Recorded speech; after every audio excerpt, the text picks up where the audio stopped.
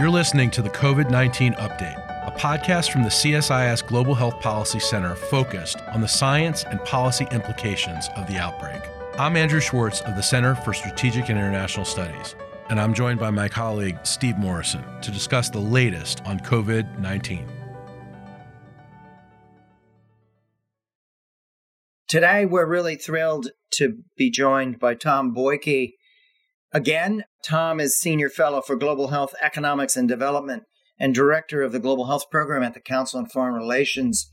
He's the author of a remarkable book, Plagues and the Paradox of Progress, Why the World is Getting Healthier in Worrisome Ways, which we had a chance to feature in a discussion with Tom when that book came out. He also has founded and oversees the Think Global Health series of commentaries, a really successful and highly impactful stream of work that he created that's brought in lots and lots of folks. And so, Tom, this is our 100th episode of the Coronavirus Crisis Update. You are number 100. We started this on February 24th, 2020. So you have the honor of being number 100. But thanks for being with us, Tom. My great pleasure. Thanks for having me, particularly on such a momentous podcast. I've been a consumer of these podcasts as they've gone along, so it's been a remarkable achievement by you and your program. Thank you. We'll just have to work in the word 100 at least 10 times into our conversation. So we're here to speak mostly about the complex controversy surrounding the origins of SARS-CoV-2. We'll get to that in a few minutes. I'd like to start off with a few minutes of discussion around President Biden's rollout last night, Thursday evening, of his six-point plan, which is a pretty remarkable expansion of ambitions by the federal government and use of the White House power and the power of the federal government. There's six main points in that. The one that's gotten the greatest attention is the expansion of vaccine requirements, which would bring in 100 million workers, two-thirds of the American workforce, under these sets of rules and regulations. If you're an employer with 100 employees, you've got to move towards either vaccination or weekly testing. That's 80 million workers. He's calling for 4 million federal employees or contractors, no testing, move full in the next 75 days towards vaccination. He's using those within the health sector, some 17 million employees who are somehow beneficiaries, Medicaid, Medicare, to move in a similar direction. There's a big emphasis on boosters and easing access, big emphasis on schools, expanding vaccination 12 plus, and vaccination of teachers and staffs. It's a direct confrontation, Governor DeSantis, Governor Abbott. There's a big emphasis finally on increasing testing and making it more accessible to individuals. $2 billion for 300 million tests that'll be offered at cost through major providers. There's going to be an expansion of the small business loans, which is going to be very important because the small businesses are going to have the toughest time meeting these requirements, I think.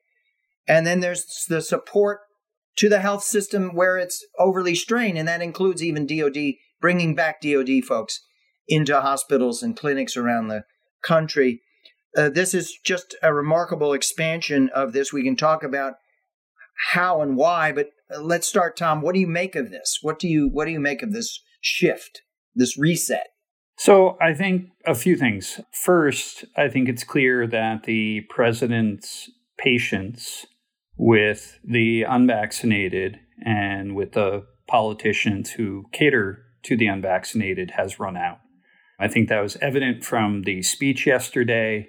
He spoke in very firm terms towards those audiences and his frustration with them. I would have preferred not to see this day come about. I do think from a public health standpoint, the federal government taking role, providing these broad-based vaccine mandates is going to be challenging in such a partisan time. Are you expecting significant blowback? I am, and I'm also expecting significant litigation in terms of the imposition of these. Now, my own view is there's a strong legal basis for imposing them, but time is of the essence, and having these policies tied up in the courts is going to delay their contribution.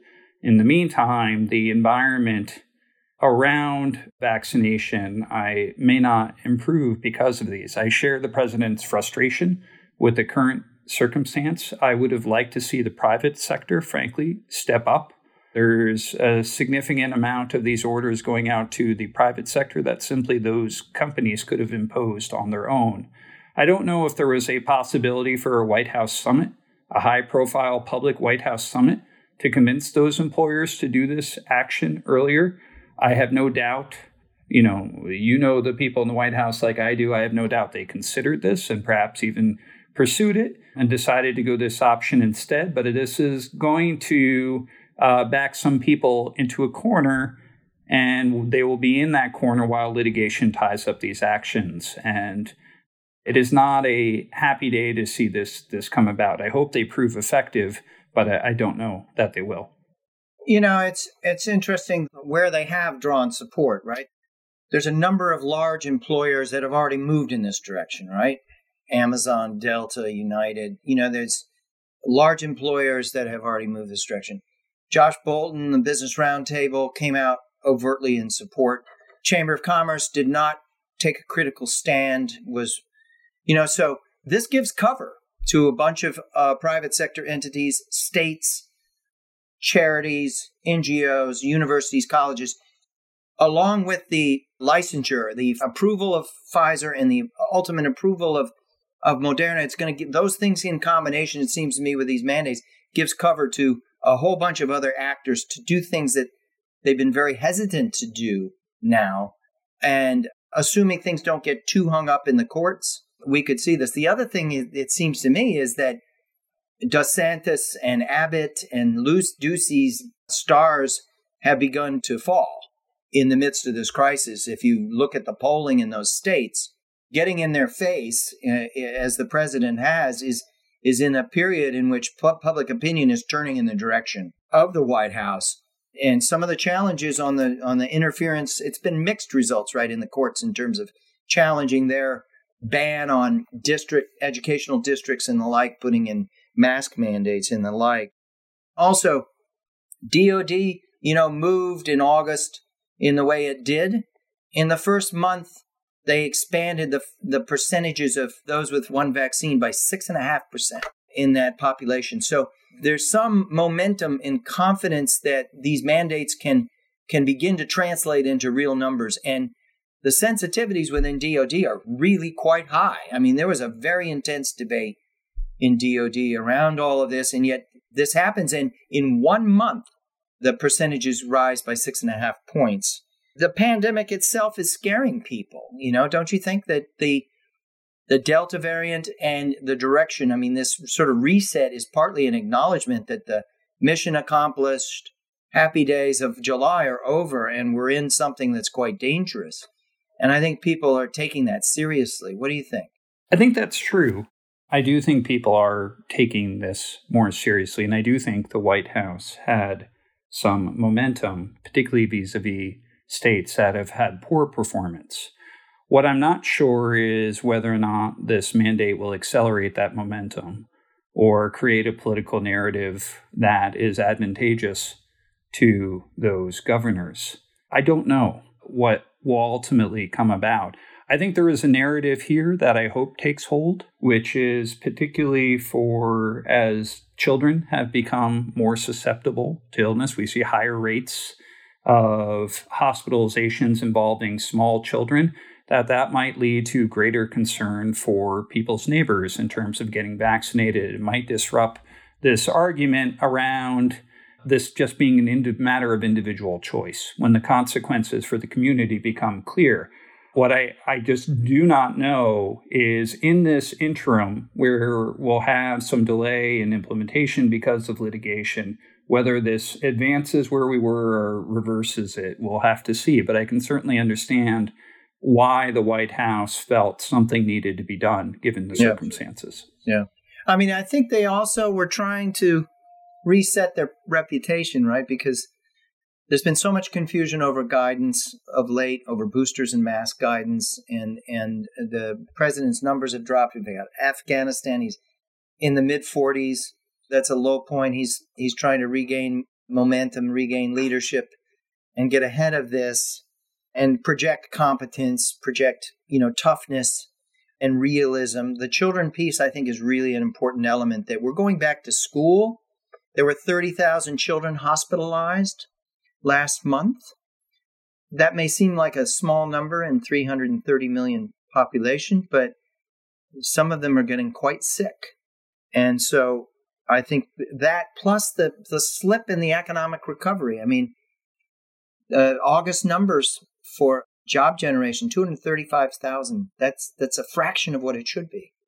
So there's also let's get this private sector back running. And I think that's partly why you're seeing so little resistance and so much overt support coming from the private sector for this. So what's likely to happen in terms of the hardcore? We know there's 15% out there, 13%, 15% that seem to be saying, hell no, maybe if forced, into unemployment, I might do this. But it seems to me that we've thrown everything at that population and seen no budge. Whereas the movable middle has gone from high 30% 6-8 months ago to down to about, 10 or 11 points. I could see that shrinking. I could see that number shrinking under this. What do you think is likely to happen among the hardcore? I think you'll see opposition in several forms. You'll see some amount of litigation. You've already had the first public sector union file a lawsuit before the announcement was even made. You're seeing states, if they haven't filed already, they're threatening to and will, of course. You'll see some companies do the same. And then you also just see what you've seen around masks, which is some will just simply fail to comply.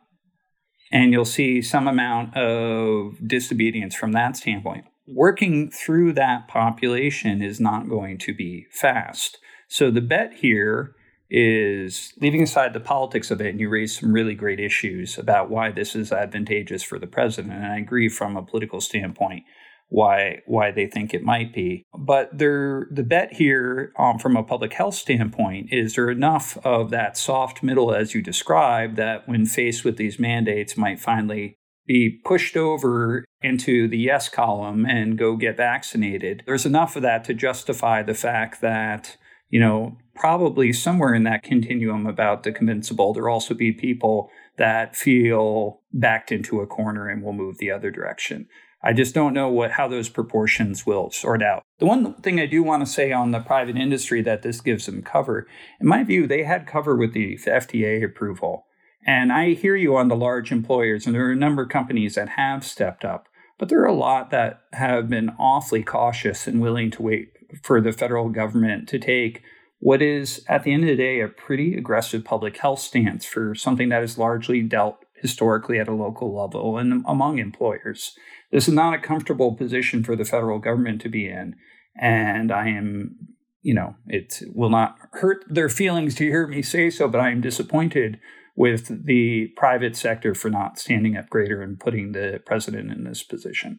Yeah. One thing I think that deserves mention, two things. One is we've already have, particularly in the hospitality industries, restaurants, resorts, hotels, we have acute staff shortages. We have acute staff shortages in the health provider networks. I mean, I was down in Charlottesville this week. The emergency capacities there in the UVA system, 50% of their nursing force are travelers today.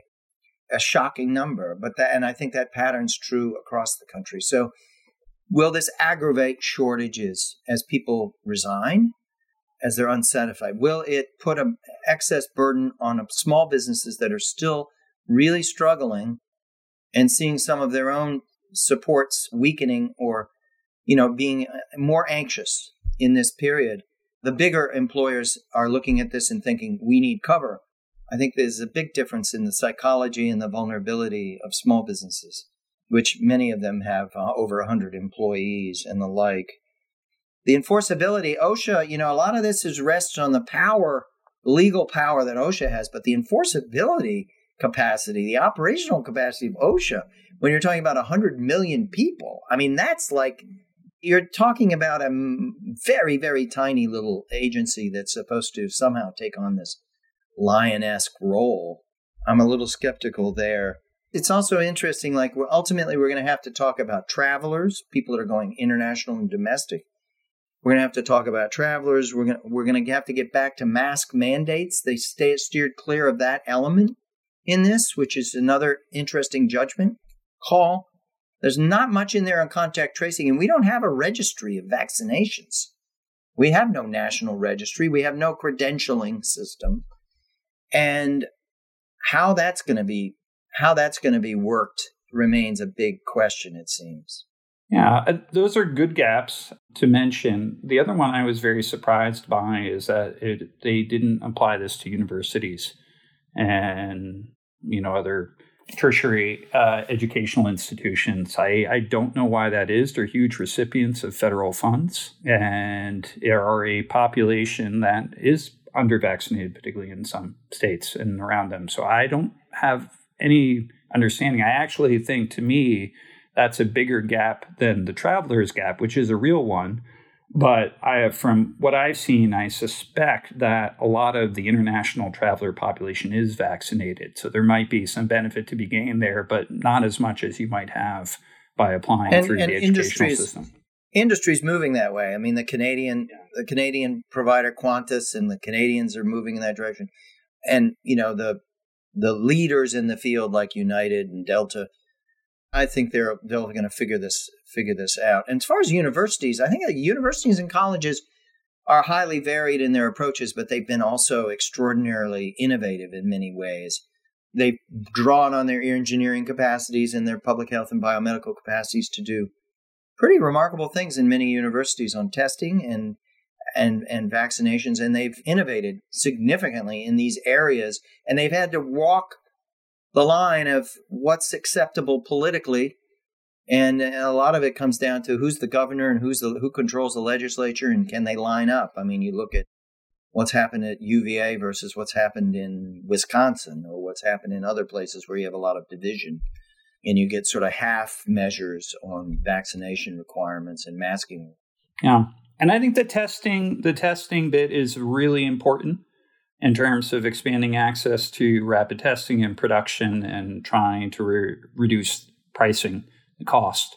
Boy, I wish it would have happened earlier, because this has been something people have been calling for months and months and months. So I'm surprised it's taken this long, but I'm glad to see it. Yeah. Okay, let's shift over to this origins debate, which, it's hard to find a topic that's become more overheated, more of a flashpoint, more of a point of stalemate, and more of volatility. It's gotten wedged into this toxic meltdown between the U.S. and China. Pre-COVID, most public health and global health issues were kind of insulated from this in the U.S.-China relationship. We had a very rich and quite productive levels of cooperation across R&D, across public health coordination. It wasn't always perfect, but pretty damn rich, and now that's all in question in this period. And it seems when you look at the behavior in the United States by both officials, but also in the unofficial, in the social media environment, you look in China, you look at the official and the media environment and social media environment, there's bad behavior on all sides that are stoking this, right? And it's with conspiracies, falsehoods, paranoias, recriminations, deflections. And both sides have to some degree turned on their own scientists, which is really bizarre too, and perverse and dangerous, and put them in peril. You see story after story of highly regarded, highly respected Chinese scientists getting nailed for saying the wrong thing at the wrong moment on some aspects of this. And you see scientists in the United States fearful that certain Republican legislators or proposals that are out there coming from former Secretary Pompeo and others are going to put them under the gun with lots of suspicion associated with this. We obviously went through, on the origin stuff, we went through this first exercise of WHO, very poorly handled, very sloppy. We get to the March thing. Then Tedros stands up to the Chinese in a pretty dramatic fashion. But now phase 2 is kind of stuck. It's stuck. And the U.S. does the 90-day intelligence. It gets rolled out just recently, but it's totally inconclusive, in terms of no way of judging, still insufficient evidence on both the zoonotic spillover thesis or the lab accident thesis. The only thing they ruled out was bioweapon and the like. So here we are. We don't have any clear norm, protocol, convention for investigations. WHO doesn't have the authority. We know that gain-of-function research has proliferated and democratized all over the world. And yes, there's much higher risk of lab leaks in a weakly controlled, weakly regulated environment. And we know that we need much greater surveillance and much greater sharing of data. But the situation, the nationalist impulses are not to share. So then we get to this question, okay, what are we supposed to do? Which is something that you've weighed in on. Different people are approaching this question in different ways, right? WHO has created the SAGO, 25 diverse experts, scientific advisory group on origins novel pathogens, trying to, okay, they have limited capacities, limited authorities, but let's get the world's best in there and let's prepare for the next operational examination, see if that moves things forward. Tom Frieden, Mike Osterholm, others are vocal saying, wait a second, these scientific issues don't get resolved sometimes forever and sometimes not for years and years and years. So what's the rush? What are we talking about? What do we think we're going to learn in the first year or the second year or the third year?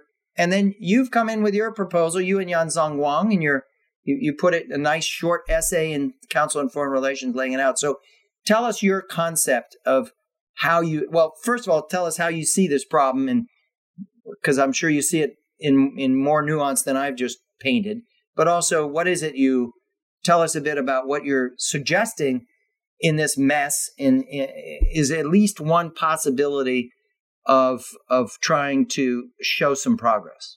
So a few things to point out here that I think are important. Obviously, the outcome of the U.S. intelligence review is utterly unsurprising. That absent China's cooperation and a rigorous independent investigation on Chinese soil, there was no chance that investigation could reach a definitive outcome on whether it was a spillover event with the virus jumping from animals to humans or a product of a lab accident, the two leading theories. The types of evidence that might answer that question, lab records, medical records of lab employees, testing of various species that might be the intermediary for this virus, all of that is in China.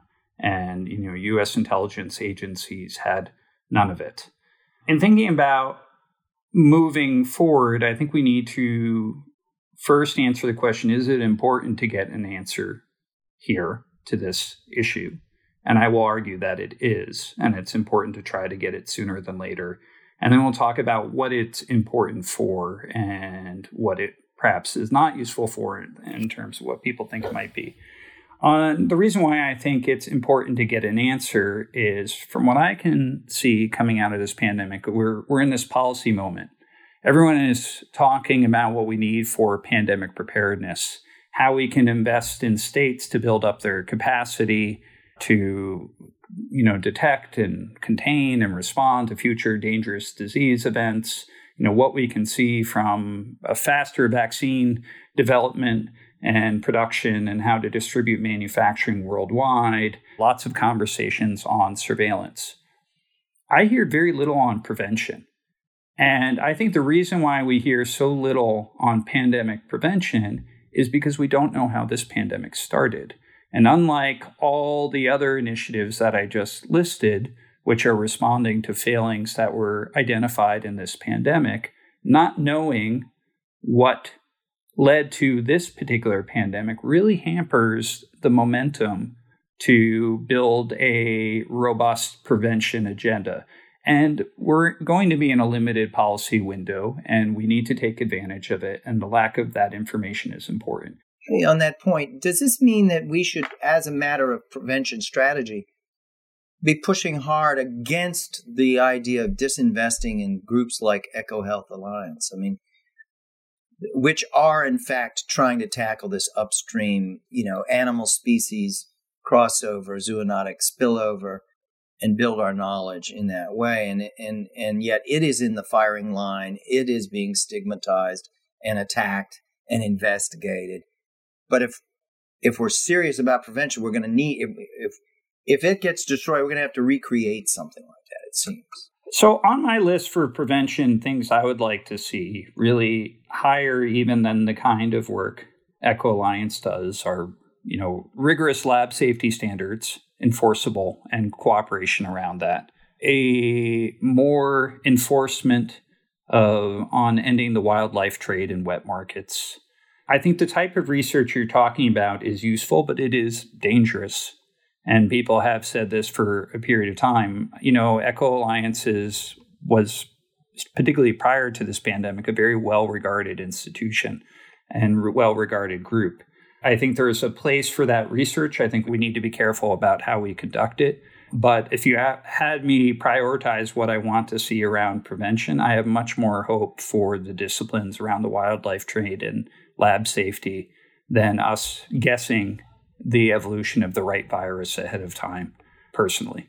But I don't think there's any momentum currently around this lab safety issue globally or really around the wildlife trade, and that's because we don't know how this pandemic started.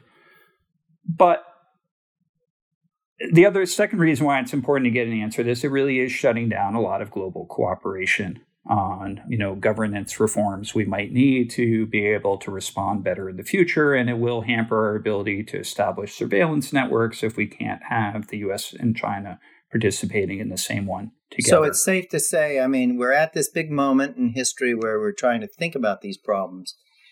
There's been the opportunity for any kind of dialogue with the Chinese on these matters is broken. It's likely to remain broken for the indefinite future, but you have to think that long term, the national interests of both countries are going to pull in the direction of resumed collaboration, but it ain't going to happen for some time. So you have to have workaround. That's right. But the key thing to understanding both of those points, and it sounds like we agree on those, is that requires whatever result from this origins investigation to produce more cooperation between the U.S. and China, not less. And, I think there's a perception out there, particularly currently among some Republicans, but, sometimes more broadly, that this is important to know so that China might be punished. And I think people are misguided in terms of the tools available to punish China for something like this. A lab accident isn't a violation of international law. It would be incredibly difficult to impose any form of damages for failure for a cover-up. Under the international health regulations, there's no real enforcement mechanism. Customary international law wouldn't require compensation to be paid under those circumstances. Good luck getting a UN set of sanctions, given that China is a permanent member of the Security Council. The U.S. could try to waive China's protections under Foreign Sovereign Immunity Act, and there are, that currently bar domestic lawsuits, but you would still need to be able to prove causation for damages, which would be hard, given that the U.S. has done poorly and many other nations haven't. And it's tough to say that China is responsible for all of that in these circumstances. All this is to say, I appreciate there are geopolitical consequences if China covered up an accident and that led to this pandemic. And they could be severe.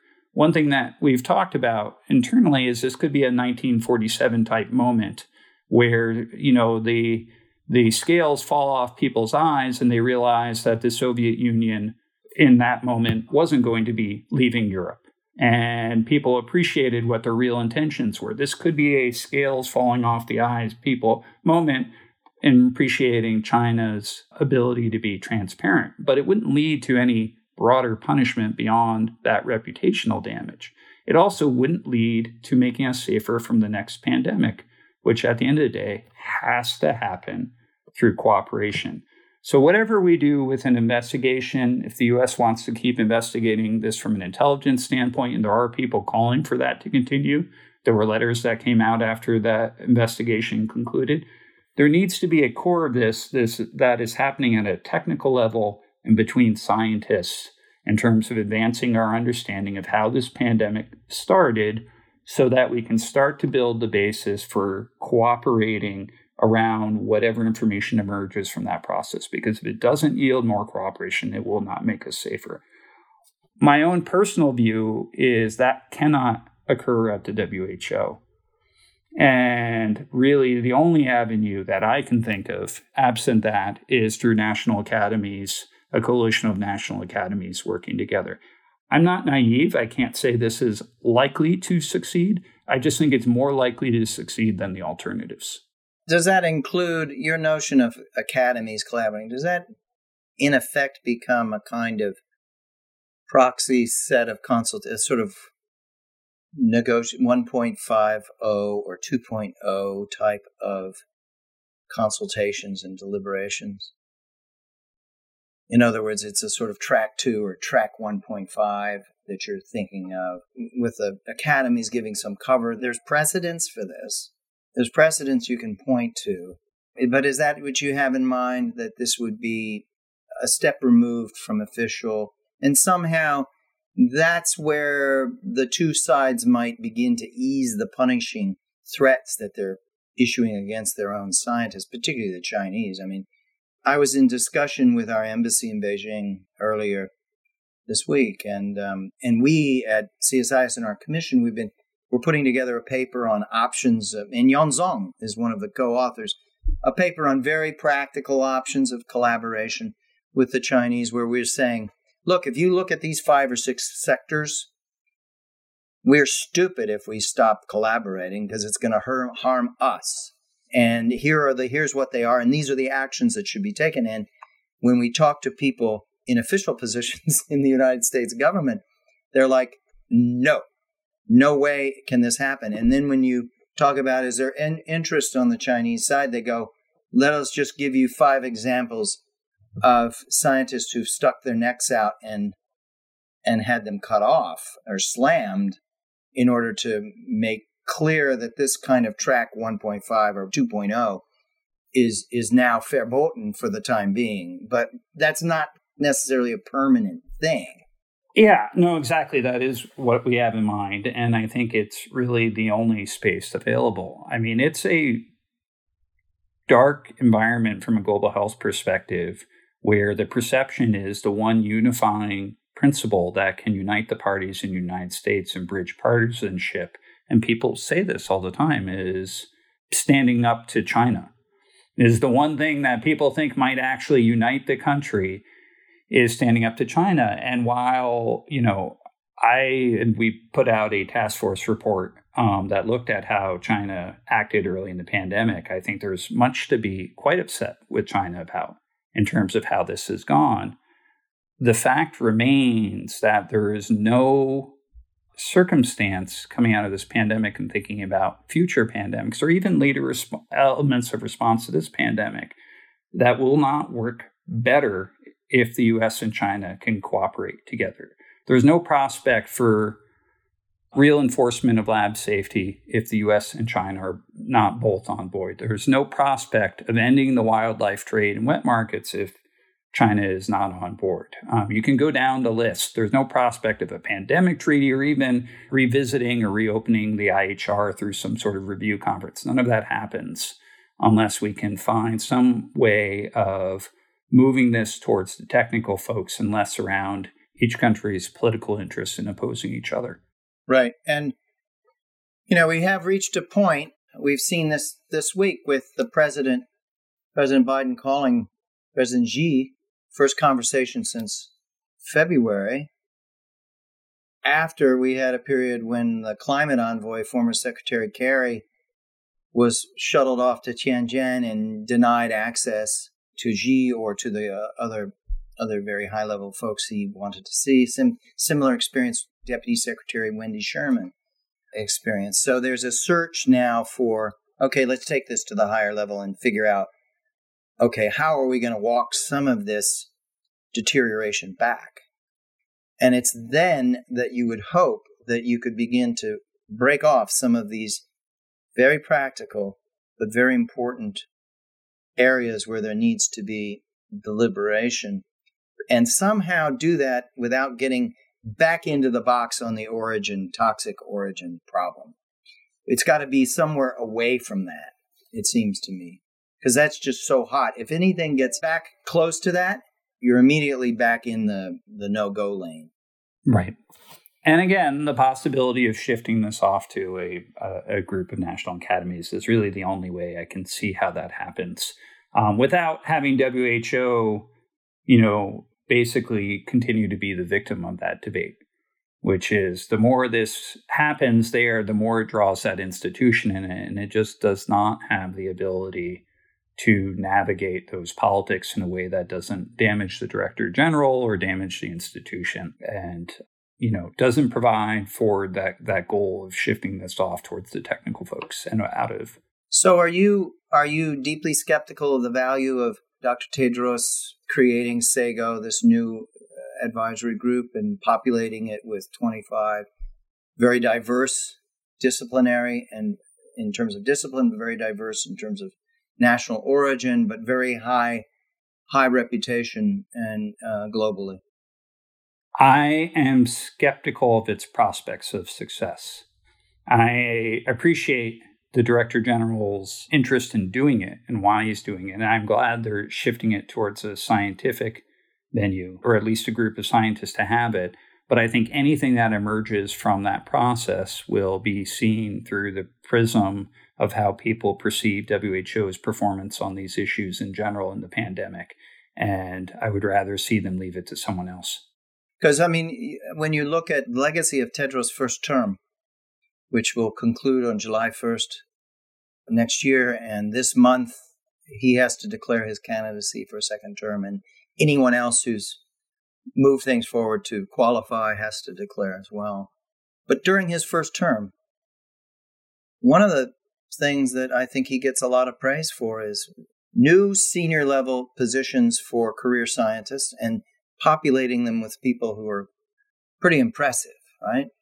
Soumya Swaminathan, Maria van Kerkhove, and on and on. There's at the upper reaches, there are people whose scientific credibility is pretty unassailable.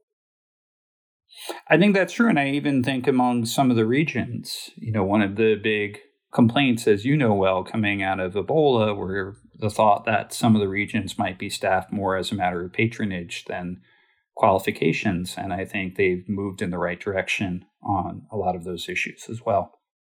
Tom, we end each of these things with a turn to the question to our guest of what gives you the greatest hope and optimism looking ahead. As you said it, the topic that's the central topic of this conversation is a dark place. So take us out of darkness, and where's the light, Tom?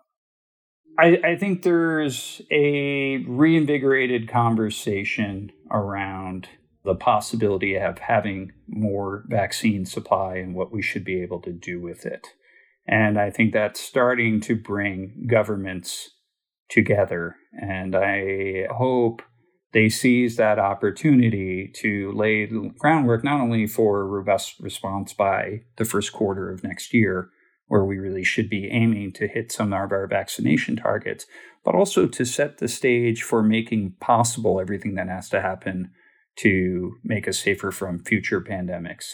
Because from a low and middle income country standpoint, if there isn't this prospect of addressing countries' needs in a pandemic in some timely way, our agenda around surveillance, our agenda around international governance reforms, all fall down as something that would benefit only the wealthy that have the tools to protect themselves. So I'm hoping we seize this opportunity for robust response so that we can save lives now, but also create the basis for doing so in the future. Thank you. That's very eloquent and powerful. Close. So I think you've done your job, Tom. You've given us a nice jolt there of light at the conclusion here. So thanks for being with us. Thanks for your leadership and your multiple contributions to this field, which are just invaluable and so exceptional. And thanks for coming back and being with us this afternoon. Thanks. And thanks for having me. And congratulations again on your 100th episode. Yeah, we didn't say I'm 100 a dozen times, but I had to get it in one more there. All right. Thanks so much. Take care. Coronavirus Crisis Update is produced by Liz Bulver and Samantha Chivers. You can find our full catalog of podcasts, including Pandemic Planet and AIDS 2021, on our homepage at csis.org/podcasts. Thank you.